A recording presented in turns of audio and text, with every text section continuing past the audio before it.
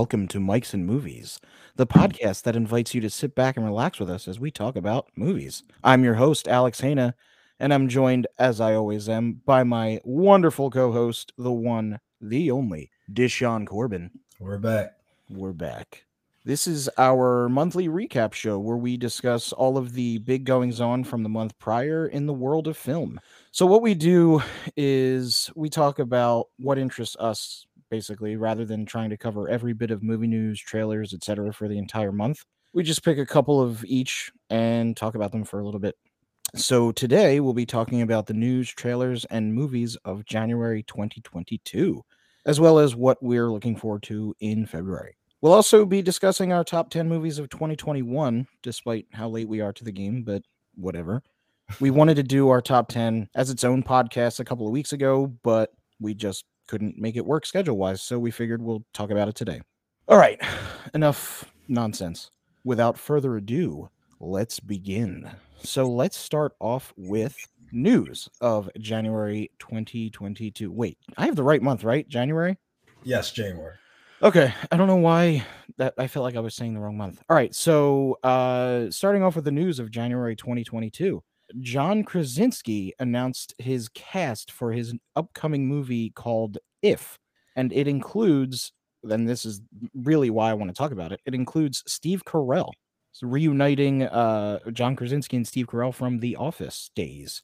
I can't wait to see John Krasinski direct Steve Carell. It's very interesting. Well, he has directed Steve Carell once before. He did one. He's directed 3 episodes of The Office. Okay. 2 of them were post Steve Carell, but he did do one with Steve Carell in, I don't know, season 6 maybe, something like that.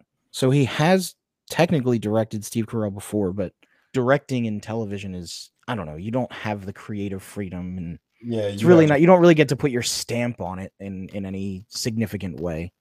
Ryan Reynolds is also in this movie. Yes. As well as Phoebe Waller-Bridge, Fiona Shaw. Who is amazing, by the way. Who? Phoebe Waller-Bridge? Oh, yeah. She's amazing. Yeah. And then, of course, you have Louis Gossett Jr. in it. But here's something that I didn't realize until looking up the IMDb page. John Krasinski is also in it. Oh, he's actually in it? Yeah, he's in the cast. He's number 1 listed on the cast. Really? Yeah. So I don't know. Like, you saw his Instagram post, right? Right. Where he was like, what if I could assemble my dream cast? What if? What if? And then, I mean, I don't know about you. My first reaction, first of all, it says assemble. But that alone, I mean, if it had said that, I wouldn't have thought anything of it. But the fact that he, like, emphasized what if, my mind immediately went to Marvel. I don't know about you. That's what I thought right away. Which brings me to a question. When I just searched it up on IMDb and everything, it comes up under Imaginary Friends. What do you mean? Like the title? Yeah. Did you see that? No, because I have it open right now, and I have If it says If 2023. If you search Imaginary Friends, John Krasinski, it comes up 2023, and it's his movie. So I don't know what the actual title is going to be. But. Well, it was originally going to be called Imaginary Friends. When John Krasinski first announced it, it was announced as Imaginary Friends, and he said it was going to be about somebody, I don't know if he said it was a kid or whoever. The main character is somebody who can see other people's imaginary friends. Like, that was the basic plot of the movie. But then after this Instagram post, it's being like the trades, like Deadline and all them, are reporting it as being called If, as in like IF, Imaginary Friends. I don't know. It'll be cool to see John Krasinski actually direct Steve Carell. I wonder if it was like, because I don't know what, every movie, the process is different. So I wonder if John Krasinski was like trying to get Steve Carell, or if he just happened to be the right fit for the character. I don't know. I just hope it does. What the vibe that I get from this movie, first of all, sounds nothing like anything he's done before. Like, he did, obviously, A Quiet Place 2. I'm just thinking, like, the style. Right. I don't know what, because I'm so used to the grittiness of A Quiet Place. I just can't picture John Krasinski, what his take on such a, what seems like a lighthearted concept is going to be. I don't know, like for whatever reason, I picture like bedtime stories, the Adam Sandler movie. Hey, I love that movie. Very good. Underrated. I think you might be the only person who has ever uttered those words It's about great. bedtime It's stories. underrated. It's not the worst thing I've ever seen. It's very good. I don't know why, but that's just like the vibe that I get from like hearing about what this movie, who's in this movie. First of all, Ryan Reynolds Yeah. and Steve Carell, both primarily comedic actors. And there's a little girl in it. I don't know. I forget her name. Actually, and there's a little boy in it too. Yeah. So I I don't know. wonder if it's like a family kind of movie. Like, is it going to be pushing PG-13, or are we just straight like is this a PG family movie kind of thing? I imagine it's gonna be PG. It's It's interesting. gonna be like and this is probably only coming to my head because of Steve Carell, but it's probably gonna be the same kind of feel as like Evan Almighty, where Okay. there's like adult humor in it, but it's for the whole family, that kind of thing. Yeah. But I wonder who, like, is John Krasinski playing the person who sees other people's imaginary friends? Is Ryan Reynolds playing the person who sees other people's imaginary friends? Or are one of the two little kids? See, that's what I was thinking. Or like But starts off as an adult and he's remembering his past or something like that. Who knows? right. You know what this is? This is the PG version, the family version of The Sixth Sense. Okay. I would like that. I see imaginary friends. I see imaginary friends. Steve Carell could pull off a psychiatrist type of thing. That's true. I'm just assuming this is gonna be a comedic movie. I mean, it has to be, but I can't imagine you get Ryan Reynolds and Steve Carell. And Well, it's not gonna be like, yeah, it's not gonna be dark and dramatic and intense. Like, but it could be. What was that movie with Ray Romano? Kamal Nanjiani wrote it and starred in it, and Holly Hunter was in it. The Big Sick. The Big Sick. Oh, Did you see that? Yeah. Yeah, it could be something like that, where it's just kind of like a dramedy, where it's funny, but it's also it's got like serious aspects to it. I wouldn't mind that. Yeah, I could see it being something like that. Now that I said that, that's really what I hope it is and what I really imagine it's going to be. All right. Anyway, moving on to the next news story from January 2022, which is kind of ridiculous but worth talking about. Apparently, there are some fans, quote unquote fans, of the movie Yesterday. Fans are suing Universal for releasing a trailer that included Ana de Armas when she is not in the movie. This movie came out 3 years ago.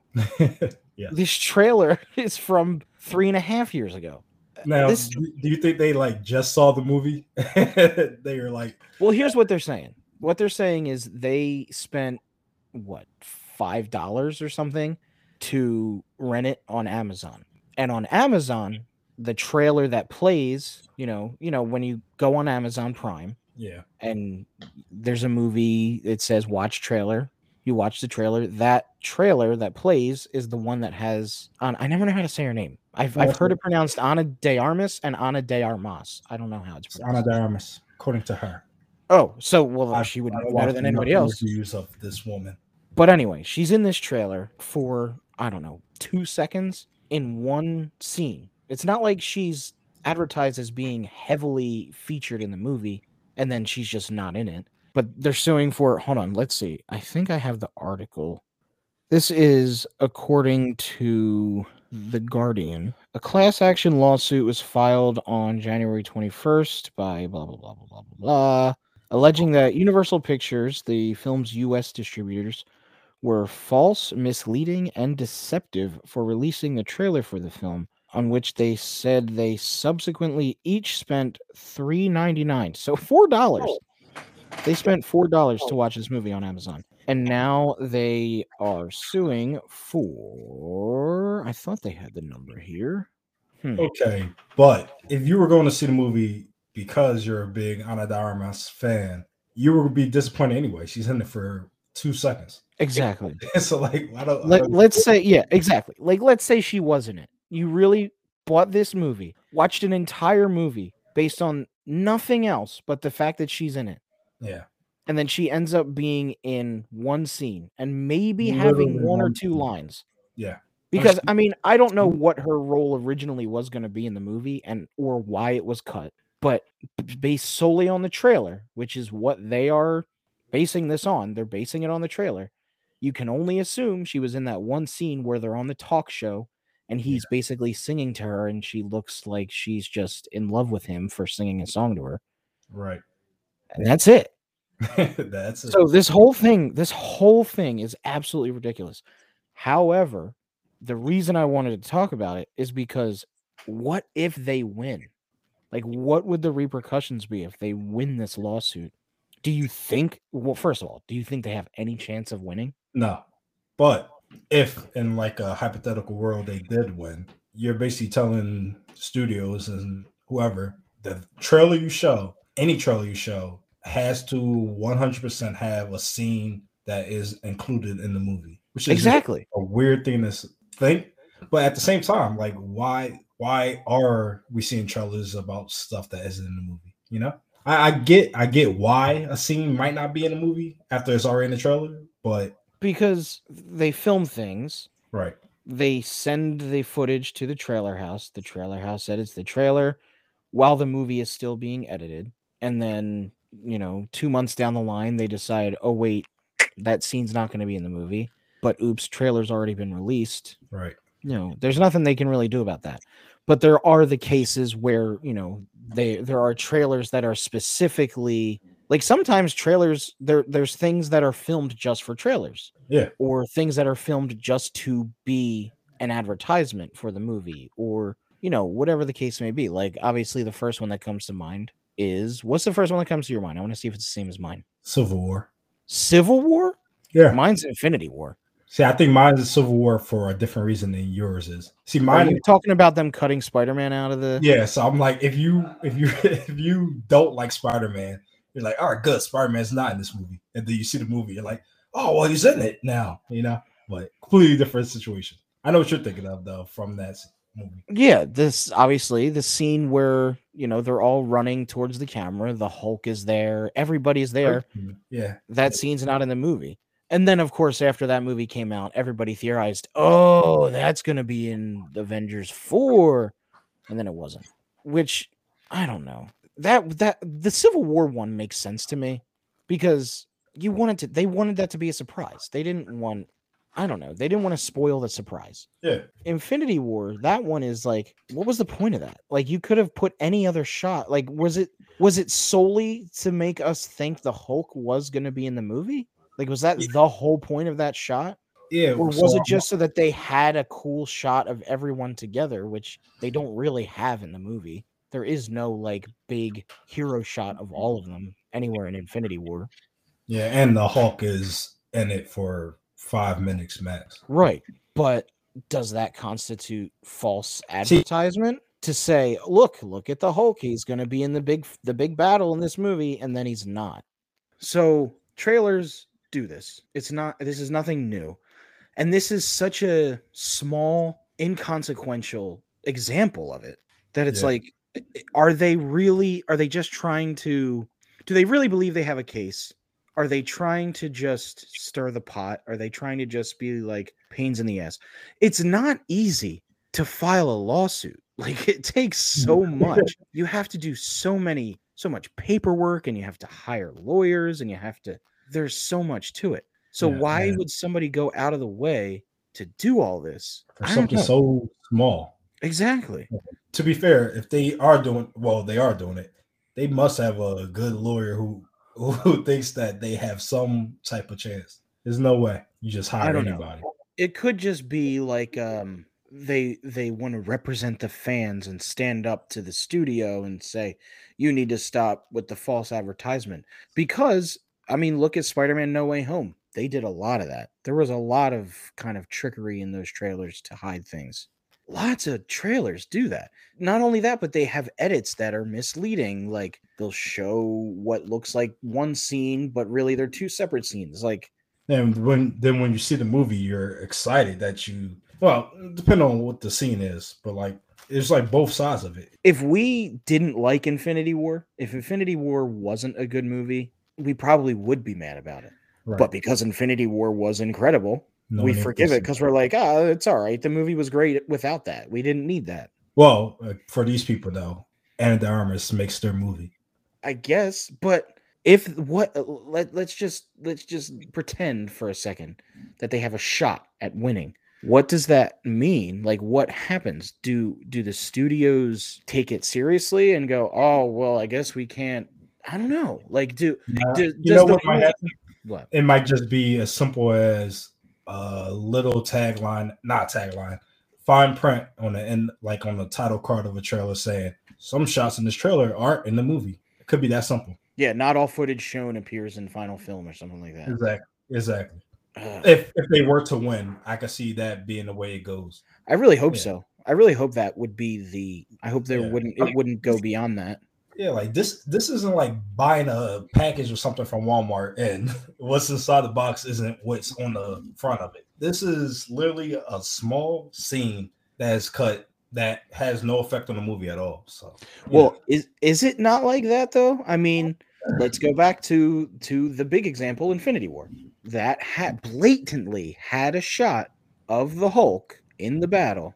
If I went to, I don't know, Walmart, like you said, and bought a TV, and the TV had the Disney Plus logo on it, saying it's a smart TV that can, has Disney Plus included on it. And then I go to watch the TV and Disney Plus isn't included on it. That's false advertisement. They advertise it as one thing and the actual product is another thing. I don't know. Is that not the same thing? Or are they different things? I don't actually know the answer. I'm just throwing it out in the ether. If a judge did go with that line of thinking, then they would win this case. Because that's if the judge equates those as the same thing. Right. Anyway, we've been talking about this for too long. Let's move on to the trailers of January 2022. So I don't want to say not a lot of trailers came out in January, but the big trailers that came out in January were one for The Batman, which I don't know about you, Deshaun, but I am not watching because I don't need to see any more Batman stuff until I see the movie. And all the other trailers that came out in January are basically for movies coming out in February. So it's kind of like, what's the point of talking about them? They're coming out in a couple weeks. But there is one trailer that I wanted to talk about. And that's for A24's new movie coming out called X. This seems way more up your alley than mine, so I'm going to let you talk about it first. Okay, first, Jenna Ortega. She was in Scream. Also, she was in You Season 2. She is slowly becoming... I didn't know I had a Season 2. I didn't even know I had a Season 1. She is slowly becoming the Scream Queen of, I guess, this generation. She was in Insidious Chapter 2. Very small role, but she was in it. She was in The Babysitter. She was... Is The Babysitter the one with the girl from, the druggie from Disney Channel? Bella Thorne? Yeah. Yeah, this is actually she was in the sequel of it, Killer Queen. She was in You Season 2, if you consider that horror or not. It's suspense, thriller, whatever you want to call it. And now she's in X, and she was in Scream. She is the Scream Queen of this generation so far. I mean, she's the only one. I love Jenna Ortega. She's amazing. But X is grindhouse, old school horror, Texas Chainsaw, 1974 making horror style, and I love it. Like I said, it's more up your alley than my alley, but that doesn't mean I definitely think it looks really good. I think it mainly like the way it's shot. It's A24. Yeah. A24, while I don't like all of the movies they've put out, like, I don't know, I recently watched The Green Knight, and it was just kind of not really my thing. But that doesn't mean, from a filmmaking standpoint, that it wasn't really well done. It's the same thing with The Lighthouse. I'm not a big fan of The Lighthouse, but I can still acknowledge from a technical standpoint and a filmmaking standpoint that it's really well done. So A24, I don't think puts out what I would call bad movies, even if I don't like them all. So I'm always going to give A24 movies a chance. I don't know. It says they're selling it as from the studio that brought you Hereditary. The studio has brought us a lot more than Hereditary. So I'm just assuming that the reason they're saying that is it's going to be kind of a similar tone as Hereditary. Yeah, But I don't know. I'd imagine so.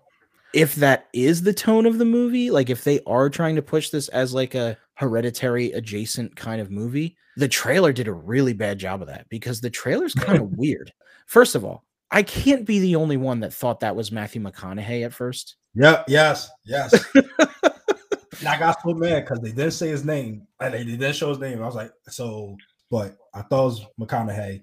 I went to IMDb. It's not him. I was so disappointed. But Yeah, it felt like a Richard Linklater slash, I don't know. It felt like if Richard Linklater directed a horror movie. yeah. That's the vibe that I got from the trailer.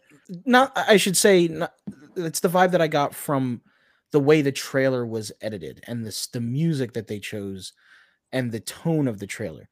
But based on the visuals of the trailer, what the movie looks like it's going to be, it doesn't seem like that's the kind of movie it's going to be. So I don't know. They chose a weird way to advertise this movie. I do have one small tiny prediction. Do you remember at the end of the trailer they find the camera and they're like, "Oh, I wonder what's on here." And he's like, "Oh, some crazy ass horror movie or something." Horror, yeah. Right. My hunch is that that's the beginning of the movie. You've seen, obviously, I know you've seen The Strangers. Yes. Kind of like that, how it opens up and it's like, what happened in this house kind of thing. Like some shit went down here and now we're gonna see what happened. Texas Chainsaw, stuff like that, where they show the aftermath first and then they find the camera, or like in Texas Chainsaw, they literally find the camera. That's why I compare this movie to that so much. I mean, they're in a Texas farmhouse. The only thing I can say though, the director, Ty West or T.I. West, whatever his name is. T. West. Two. Only movie I ever seen from him was Cabin Fever 2. And I don't hate that movie. It's just not a good movie. It's okay. But he wrote this, so it had to be good enough for A24 to say, okay, you got it. True. And also, let's not gloss over the fact that Kid Cudi is in this movie. So if it's good enough for Kid Cudi, it's good enough for me. Good enough for anybody. But back to, her name's Jenna Ortega, not Jenny Ortega. Is it Jenny or Jenna? Yeah, Jenna Ortega. I always want to say Jenny Ortega, I think, because it just flows better. But Jenna Ortega, the only thing I've seen her in is Scream, the new Scream movie. The first time I saw this trailer for X was before I saw, was in front of Scream when I was seeing Scream. Right. So I didn't know who she was when I saw this trailer. After seeing Scream and knowing she's in this, that definitely bumps up my interest because she was probably gave the best performance in Scream that I can think of. Yeah. Should we just, this feels like a natural transition to now talk about the only movie that we saw that came out in January. Scream. Do you want to just start talking about Scream now? Yes. All right, let's talk about Scream. So yeah, it's the only January movie you saw, right? It's the only January movie I saw. Yeah. Man, this year. So let's talk about some Scream. Let's try to avoid spoilers. Let's avoid major spoilers. We can talk specifics, but major plot points, major things that happen, let's not talk about. Let's not talk about the deaths or any twists or anything like that. People die in this movie? Believe it or not, yeah. Wow. Yeah. So yeah, what did you think of Scream? All right, so you know this, I think, already. Scream is my favorite horror movie. Scream 1996 is my favorite horror movie of all time. I want you to go first because I want to. Okay. All right. So let me get the negatives out of the way first. First of all, I'm not as big of a Scream fan as you are, which I think can be beneficial to the movie from my perspective, but also detrimental. Like, on one hand, I don't have these high hopes and high expectations and anything else, but also I don't have all of that nostalgia for it, and I don't have the attachment, and I don't get all of the references and things like that. I mean, obviously, I got some of the references, like past characters and things like that, and like when they talk about first of all, there's so much. I think every single line in this movie was some sort of meta reference. It was just a little too much. There's a lot. Yeah. It was a little too much. Where like I didn't see Stab 8. It was the guy that did Knives Out, and he ruined the franchise. It's like, oh, okay, it's a little on the nose. What else? I mean, there's just so many meta references. They even referenced the whole thing where they name the sequel just the name of the movie, as opposed to having the it's a requel. Yes, right, which is part of Scream. Like that is what Scream was. The very first Scream was supposed to be meta. A breakdown of what the slasher genre was, and to just kind of show how ridiculous it was, and to put the audience in the shoes of the characters instead of watching Halloween where you're constantly screaming at the television, yelling at Laurie Strode for not, for what, just run away. Why are you staying there? Get up and run away. Like you stabbed him in the eye. That doesn't mean he's dead. Get up and run away. Oh, well, why are they doing that? Just do this. If I was there, I wouldn't do that. And then that's what Scream is for. That's what Scream is. Right. Like you had that scene in this movie where somebody straight up said they're not dead until you shoot them in the head. Like you always have to shoot them in the head. Which, by the way, without spoiling anything, that was my least favorite moment in the whole movie. I thought that was so stupid. Stupid that it happened, or stupid that the way it happened? Okay, I could agree with that. But yeah, so that's my big negative of the movie, is that it was just a little too self-referential. Like we get it, it's Scream, it's meta. You didn't have to lay it on so thick. To me, it wasn't a great movie. Like it's not cinema. It's not, The English Patient or Shawshank Redemption. Like you're not going into this movie expecting Oscar-worthy stuff. But it was fun. I enjoyed it. Like from start to finish, I was never bored. There was never a point in the movie where I was like, it's dragging or anything like that. I was engaged the whole time. I will say, I mean, this is a Scream movie, so everybody knows that somebody in the group is the killer. That's just how every single Scream movie goes. I will say, from the very first trailer, I predicted who the killer was. So they didn't do a very good, they didn't do a very good job of hiding that. But yeah, I mean, I enjoyed it. I don't really have much else to say. I mean, what I want to say would be going into spoiler territory, so I don't want to do that. All the performances were really good. Those are my thoughts. What are yours? Let's start with negatives. I do agree 100% where it was at points too meta, but I don't fault them for that. The problem that a lot of people had with Scream 4 was that they felt it didn't honor everything that came before, and it didn't touch on the stuff that made Scream so popular, which was the meta comedy, knowing where you're at, blah, blah, blah. So I get why they did all that in this one. They did a little bit too much, but I don't fault them for that. The main character, she just, first of all, she got outacted by Jenna Ortega in every scene they were together. There's a scene where they're crying, and Jenna Ortega is selling it 100%, so good. And then you have Sam just like fighting to even get a tear out. And it's like, I'll just cut the scene. It's too much. Was it just that one scene you thought she wasn't good, or the whole movie you didn't think she was good? I thought she was good. I thought she wasn't as good as I would like the final girl to be. I don't know if it was just because I don't know if it's because I was distracted by everybody else's acting while she was on screen or something. Like Jenna Ortega, I was absolutely taken with, because I was just like, who is this girl? Why have I never seen her? Because she's so good. So good. And then, of course, Huey. What's his name? I can't think of his name. Jack Quaid. He's always really good. I love him. So I don't know if I was just distracted by everybody else while she was on screen, or if I'm just biased because I loved her in The Heights or what. But I didn't really. Did you love her in that? Yeah. So I didn't really notice that she was bad per se. Everyone else in the new cast, though, I thought were a good addition to what Scream is. And the legacy characters, they didn't overstay their welcome. It wasn't too much of them. They did a great job of, first of all, showing respect to the old franchise and to Wes Craven, who has directed Scream 1 to 4. They did a great job of continuing that legacy. It's not the best Scream. Still Scream 1 is better. So what would you rate it? I gave it a solid 8.5. Oh, wow. That's high. Yes. That's a high rating. I mean, a high rating. that's all you. I mean, that's that, to each their own. I just didn't expect it to be that high. We like what we like. I gave it a 7.1. That's fair. All right, let's get into some of the movies we're looking forward to in February. And we're going to start off with a bang, literally and figuratively speaking.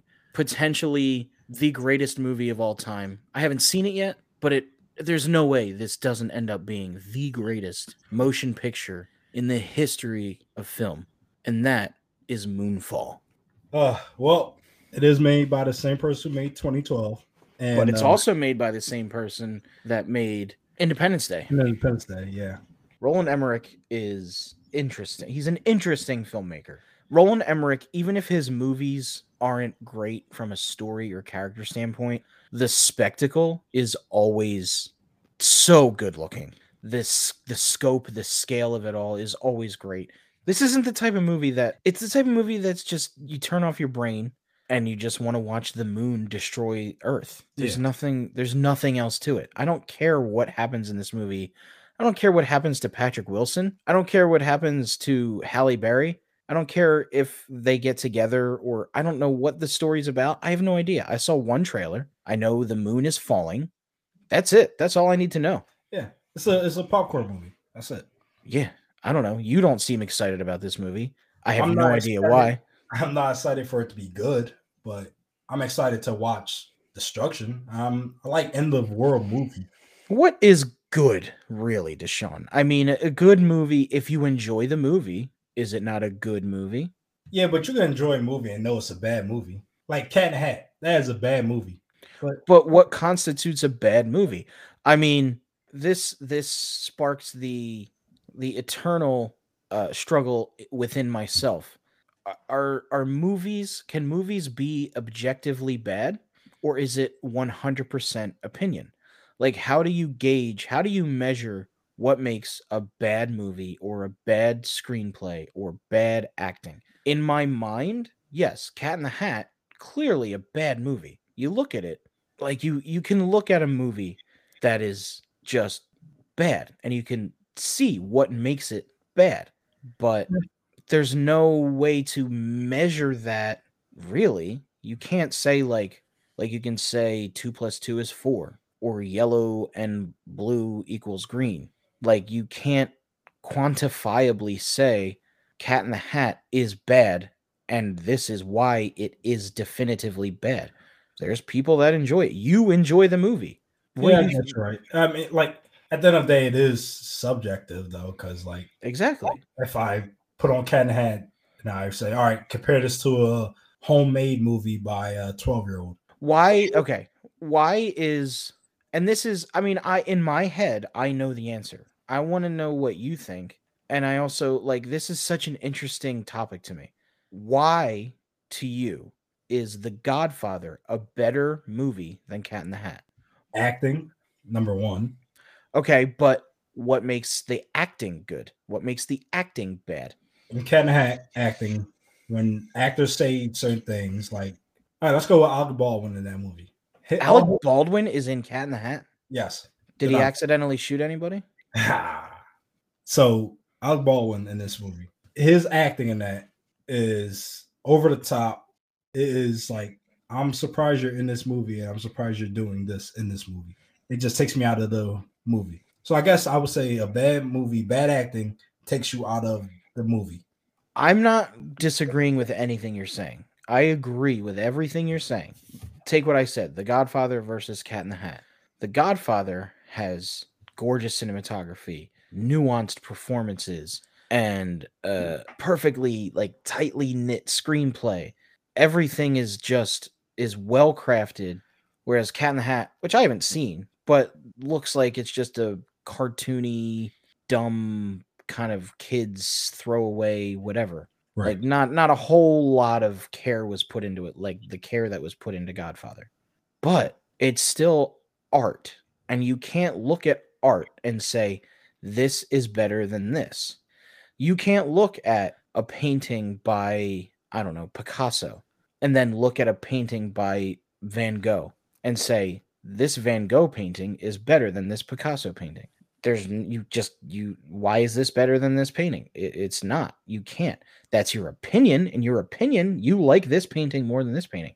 But there's nothing about it that you can point to that makes that better than that. Film is an art form. So there's really nothing, you can't use math or science to say that this is better than this. Like you can say 3 is a bigger number than 2. It's just such a hard topic to like. Yeah, I see what you're saying though. There is such clearly objectively, and I say objectively, I don't know if I necessarily mean objectively, but you can look at bad acting and everybody will say, wow, that was bad acting. But how do you measure what bad acting is versus good acting? We can intuitively see it's based on human intuition. Do we believe what they're saying? Do we believe the emotions that they're conveying? Is the dialogue what normal people would say? Did you see the movie Old? Wanted to. I missed it. So pretty much every line of dialogue in that movie does not feel like the way a human being would talk. It's just so contrived. That's one thing that you can point to and say, that's poorly written. That dialogue is poorly written because it's not natural. This is not how human beings talk. But you can't really say it's bad because somebody else might think it's a good movie. I thought it wasn't a very good movie. It wasn't terrible, but I didn't think it was a very good movie. But somebody else might watch it and they came away with it saying this was a good movie. This is such a long-winded conversation, but it's such a fascinating topic to me. I feel like you can make a whole podcast about it. No, this has been way too long. We kind of had that. Listen, these are the types of conversations that Moonfall strikes up. We'll see. Yeah. All right, what's next? What's next is a movie that will never compare to Moonfall, and that is, oh, well, first of all, Moonfall comes out February 4th. The other movie that comes out February 4th is Jackass Forever. I have a nostalgic attachment to Jackass. Like I used to watch the show and I used to watch Viva La Bam. Yes. And I don't know which Jackass movie I saw in theaters. I saw one of them in theaters. And they're funny. Like they're a funny thing to watch for an hour and a half, to watch these guys just get into stupid shit. I don't know how funny it's going to be to watch 40 and 50-year-old guys get into it, but even funnier. I mean, it might be. I don't know. It was funny when Johnny Knoxville did the grandpa bit where his balls were hanging out the whole time. Yeah. But now he's actually like old enough to be a grandpa. Yeah, I don't know how white hair and all. So yeah. Right. So I don't know how funny it'll be, but they do have a couple of new people in the cast. I've seen some faces I know. Like I know Tyler the Creator's in it. It's gonna be funny. It's people putting their body in like bodily harm. It's always funny. So yeah, I love Jackass. Love the show. It's fun. I remember when I was young, I always wanted to do my own Jackass stuff. I never had the balls to do it, but I always wanted to. But you said it's always funny watching people, put themselves in harm's way, basically beating the shit out of themselves and out of each other. Yeah. I don't think that's true. Really? It's something about this group of guys that makes it so endearing. I don't care about regular people doing it. It's something about this cast of characters, Johnny Knoxville, Wee Man, Steve-O. You know what? Steve-O has come a long way. He has. Yeah. I've watched a couple of his like YouTube videos, and he's clean. Yeah. And he does some cool shit now. Yeah. So yeah, I like Steve-O. I'm excited to see Steve-O again. All right. So like I said, that also comes out February 4th. The next movie is a little bit of a controversial movie. Death on the Nile. Controversy aside, how much are you looking forward to this movie? Not really. I always love a whodunit, but all my whodunit energy has gone to Knives Out 2. So I really don't care. You only have just enough for Knives Out 2. You can't. And Knives Out 2. I can only do whodunits twice in the. You're done at 2. Like that's just been your way for your entire life. Yep. 2 whodunits a year. That's it. Yeah. So I kind of agree. I'm not super excited about it. I wasn't a huge fan of Murder on the Orient Express. It was fine. It was serviceable. It was good. It kept me entertained enough. I feel like it went on a little too long. Like I feel like it could have cut out a good 10 minutes of it at least. But This one, for whatever reason, I mean, the cast is good, just like the last one. The cast is good. Russell Brand is an interesting choice for like a drama like this. Yeah, which I like. I'm very interested in that. Yeah, I always like when people are cast against type. Right. But yeah, the cat. I mean, Gal Gadot. She's nothing special, but in my opinion, she's gotten better and better with each thing she's been in. She has This one to me seems like it's gonna be more of a not a globetrotter, but it's gonna have more, set pieces and stuff. set pieces like different locations that we're gonna see. Aesthetically, it's going to be a little bit more varying. Like whereas Murder on the Orient Express, the whole thing was on a train that was in one spot, pretty much almost the whole movie. Yeah, I don't know. I think it'll be fine. I think it's going to be the same thing as Murder on the Orient Express. It's not going to be Knives Out or Clue or anything like that. Death on the Nile looks fine, and it comes out February 11th. I'm actually surprisingly looking forward to the next movie, which is Uncharted. Are you looking forward to Uncharted? I am. I wasn't for the longest time. I just wasn't interested. And then I think it's the first trailer. I don't think I saw more than one trailer for this. Is it the first trailer that ends with him like falling out of the plane? Yeah. Yeah. So that trailer, I was like, all right, this looks fine. It looks like a fun like Indiana Jones meets Mission Impossible action adventure movie. Like, fortunately, I've never played the game. I have no attachment to these characters or anything like that because I know a lot of people are upset by the casting. I don't care. I don't care who's playing these characters because I don't know who should play these characters. But I also don't feel like I can be let down by this movie because I don't have high expectations for it. I just am like, oh, okay, I'm looking forward to seeing a fun action adventure movie.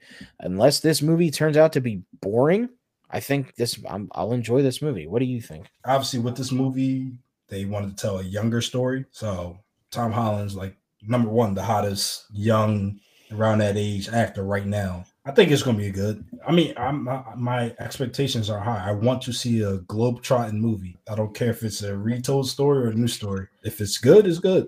And I really think it's going to be good because, like, number one, this is the first movie that Sony PlayStation Studios are doing. Like, this is their first movie. They want to make a whole new studio division. You want to start off on a good foot. Uncharted comes out February 18th. All right, so that covers everything regarding January 2022 and the movies we're looking forward to in February. Now, instead of doing our normal closing segment, what we're going to do is we are going to talk about, as late as it may be, our top 10 movies of 2021. So, the way that I was planning on doing this originally was, if we were going to do this as a full podcast, was we would each kind of go one by one. Like I would do my 10, then you would say your 10, and then I would do my 9, and you would do your 9. And we'd kind of talk about each one individually. But since we don't really have the time for that, I'm thinking we could just you say your honorable mentions and then your top 10, and then I'll say mine and then my top 10. And then we'll just kind of talk about them willy-nilly, whatever. Does that work for you? Yeah, that's good. All right, so do you want to go first? No, you go first. Okay, so my honorable mentions are, and I have 6 of them, which is too many. Honorable mentions should be like 3, but I have 6 honorable mentions. In the Heights, Pig, Mitchell's versus the Machines, Cop Shop, Luca, and this is where I'm probably going to lose some people because it's not on my top 10. Dune. Ooh, surprise. Yeah. You know what? How about this? What are your honorable mentions? We'll do that, and then I'll say my 10, and then you say your 10. I only have 2. Okay. Luca and Malignant. All right. So I said that I'm going to lose some people with Dune not being on my top 10 and being in my honorable mentions. Well, this is where I'm probably going to lose the rest of the people because my number 10 is Raya and the Last Dragon. You put that over Dune, really? Yeah, I loved this movie. My number 9 is Nobody. Ooh, Number 8, The Last Duel. Number 7, No Time to Die. Number 6, The Suicide Squad. Number 5, Free Guy. Number 4, West Side Story. Number 3, Mass. Number 2, Spider-Man No Way Home. And number 1, my favorite movie of 2021. Tick, tick, boom. So, what is your top 10? All right. Number 10, The Suicide Squad. Number 9, A Quiet Place Part 2. Number 8, Tick, Tick, Boom. Number 7, The Tragedy of Macbeth. Number 6, Dune. 5, Shang-Chi. 4, Free Guy. 3, Last Night in Soho. Number 2, No Time to Die. And number 1, No Way Home. Okay. That's not a super surprising list. Other than that, I would say Last Night in Soho, but yeah, that is a little bit of a surprise. Yeah, I never did get a chance to see The Tragedy of Macbeth. I have a handful of movies that I didn't get to see that I actually made a list of movies to watch before I don't like to make my top 10 list until I've seen all of the movies that either A, I want to see, B, are ending up on a lot of people's top 10 lists, or C, are movies that seem like I would put on my that I would enjoy enough to put on my top 10 list. So, okay, let's start with honorable mentions. Are there any of my I'll go through them again if you need me to. Of my honorable mentions, did you see all of them? actually, real quick though, I made the list probably last week when we were supposed to do this, last week or 2 weeks ago? Yeah. 2 days ago, I saw The Last Duel. So that would probably, if it doesn't bump Suicide Squad out of number 10 on me, it'll be honorable mention number 1. Okay. Continue though. So I'll read my honorable mentions real quick again. In the Heights, Pig, Mitchell's versus the Machines, Cop Shop, Luca, and Dune. Is there anything on there that either you well, first of all, did you see all of those? Are there any of those that you didn't see? Didn't see Cop Shop, didn't see Pig. Did you see Mitchell's versus the Machines? No.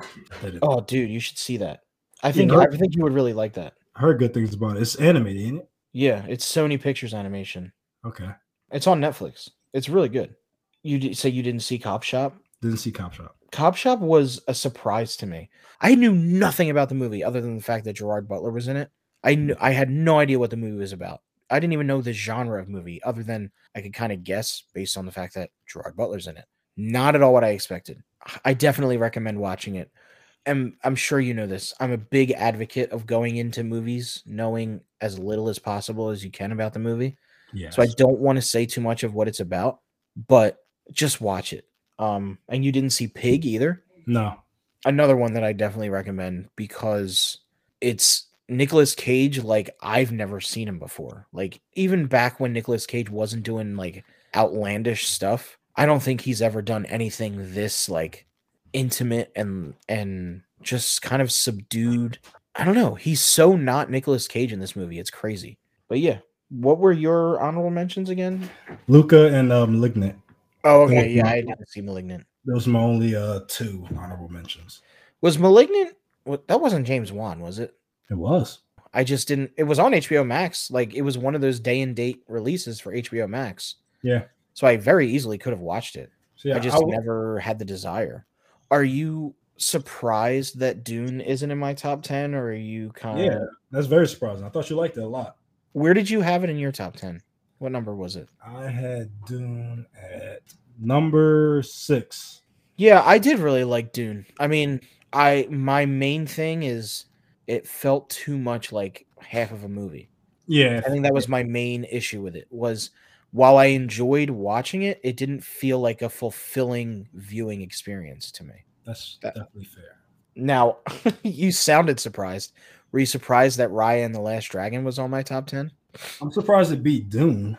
I was kind of back and forth on that. Like for me, number 10 is always the hardest one because it's like any one of these honorable mentions could have been my number 10. So it's like which one is best out of all of these movies? Which one is going to be number 10? And I was back and forth between Dune and Raya and the Last Dragon, but I went with my heart.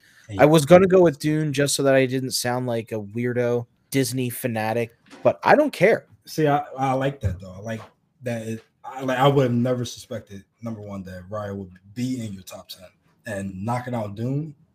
So you said you did see The Last Duel? Yeah, literally 2 days ago. And you liked it enough that it's a contender for your top 10. If it doesn't knock out Suicide Squad, it's honorable mention. I have to think on it, I literally just saw it 2 days ago.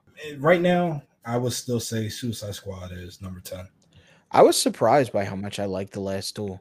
I don't know. I wasn't expecting. I think maybe because I wasn't a huge fan of. I didn't dislike it, but I wasn't a huge fan of House of Gucci. So Ridley Scott kind of, and that was the Ridley Scott movie of the year that I was looking forward to. Like I was looking forward to that much more than I was looking forward to The Last Duel. So then once I saw House of Gucci and was let down a little bit by it, I was kind of like, oh well, then The Last Duel's not going to be any good if this wasn't any good.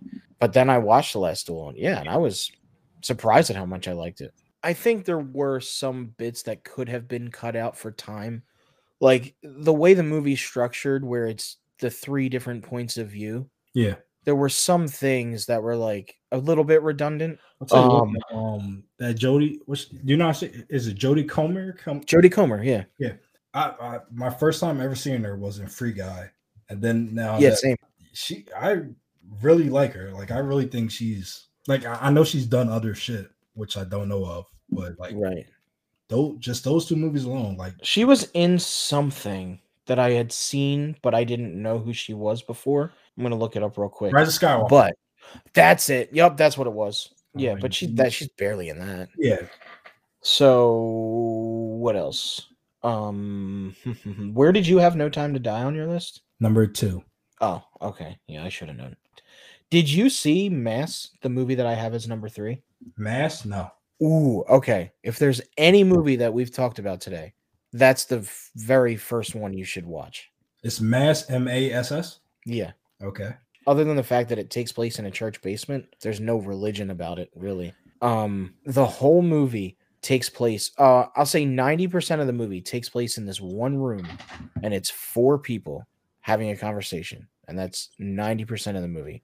And it is riveting, engaging. It is so good. I don't want to tell you what the movie's about or what they're talking about. I never saw a trailer for it, so I don't know how they marketed the movie, but I will tell you that as you're watching the movie, you have no idea why these 4 people are meeting, what it is they're talking about. What they do is they kind of drop little clues here and there in the conversation to kind of get you to pick up on what it is they're talking about. But these characters, they clearly have a history. I cannot recommend this movie enough. Free Guy was a surprise. I think Free Guy was the surprise of the year for me. Yeah, definitely for me too. All right. So let's very, very quickly talk about most anticipated movies of 2022. But real quick, I have some honorable mentions, which would be Knives Out 2, The Flash, Killers of the Flower Moon, Top Gun Maverick, and Elvis. So my top 10, starting with 10. Number 10 is The Fabelmans, which is the sort of semi-autobiographical movie that Steven Spielberg is making about his childhood. Michelle Williams is playing his mom. Paul Dano is playing his dad.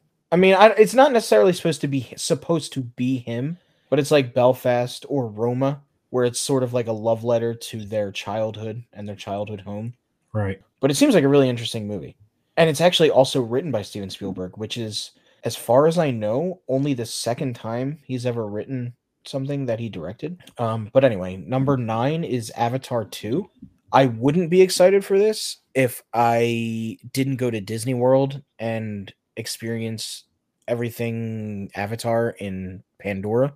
Number 8, Thor: Love and Thunder. Number 7, The Gray Man. Do you know what The Gray Man is? Yes, I do.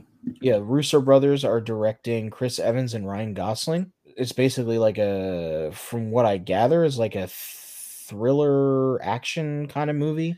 And it has the aforementioned Ana de Armas in it. Number 6 is Across the Spider-Verse Part 1. Number 5. Oh, damn. I must have made this list more than a week ago. Because I have number 5, I have Mission Impossible 7, but that just got postponed to 2023. Yes, it did. So I guess move everything up 1, and I'll put probably Knives Out 2 as number 10. Number 4. Number 4 is Lightyear. Number 3, Doctor Strange in the Multiverse of Madness. And number 2 and 1 can be interchangeable, but number 1 I'll have as number 1 because I've actually seen stuff from it. So number 2 is Babylon. Do you know what that is? Yeah. It was actually supposed to come out last year, and then it just didn't because I don't think it was able to be made because of COVID. And it's the Damien Chazelle movie. That's really all that needs to be said. Yeah. Damien Chazelle will always be in my top 10 forever and ever. Amen. And then number 1, do you know what number 1 is? I don't think so. You already said Doctor Strange. Right. All right, what is it? The Batman. Oh, yeah. Duh. Yeah. Go ahead. What are yours? What's your honorable mentions, and then what's your list? All right. So honorable mentions, I have Black Adam, the Untitled Mario movie, Sonic 2, and The Northman. Oh, yeah. Yeah, that's a good one. Okay, so number 10, X. Number is Nope, the new Jordan Peele horror movie. Oh, yeah. Number 8, Lightyear. Number 7, Creed 3. Number 6, The Black Phone. Really? Yeah. Oh, it looks, I can't wait for that. Number 5, Doctor Strange 2, Multiverse of Madness. Number 4, Halloween Ends. I'm putting aside my hate for Halloween Kills and hoping that Halloween Ends can finish off strong. Number 3, The Batman. Number 2, Spider-Man Across the Spider-Verse Part 1. And number 1, Knives Out 2. I'm not surprised. Yeah, I'm not surprised. I love Knives Out 1 like so much. All right. Well, I think that'll about do it. Thank you so much for listening. As always, you can find us on any of the podcasting platforms such as Apple Podcasts, Spotify, Google Podcasts, etc., etc. You can follow us on Instagram at Mikes and Movies Podcast. Feel free to join in on the conversation over there. If you have anything to say, just leave a comment on the post that is that relates to this episode. Yeah, that's about it. Share it with your friends and family. Do whatever you got to do. Make us famous. Make it so that this can be our full-time job. We can quit and just do this all the time. That would be great. Thank you again for listening. We will see you next time. Farewell. It's a wrap, everybody.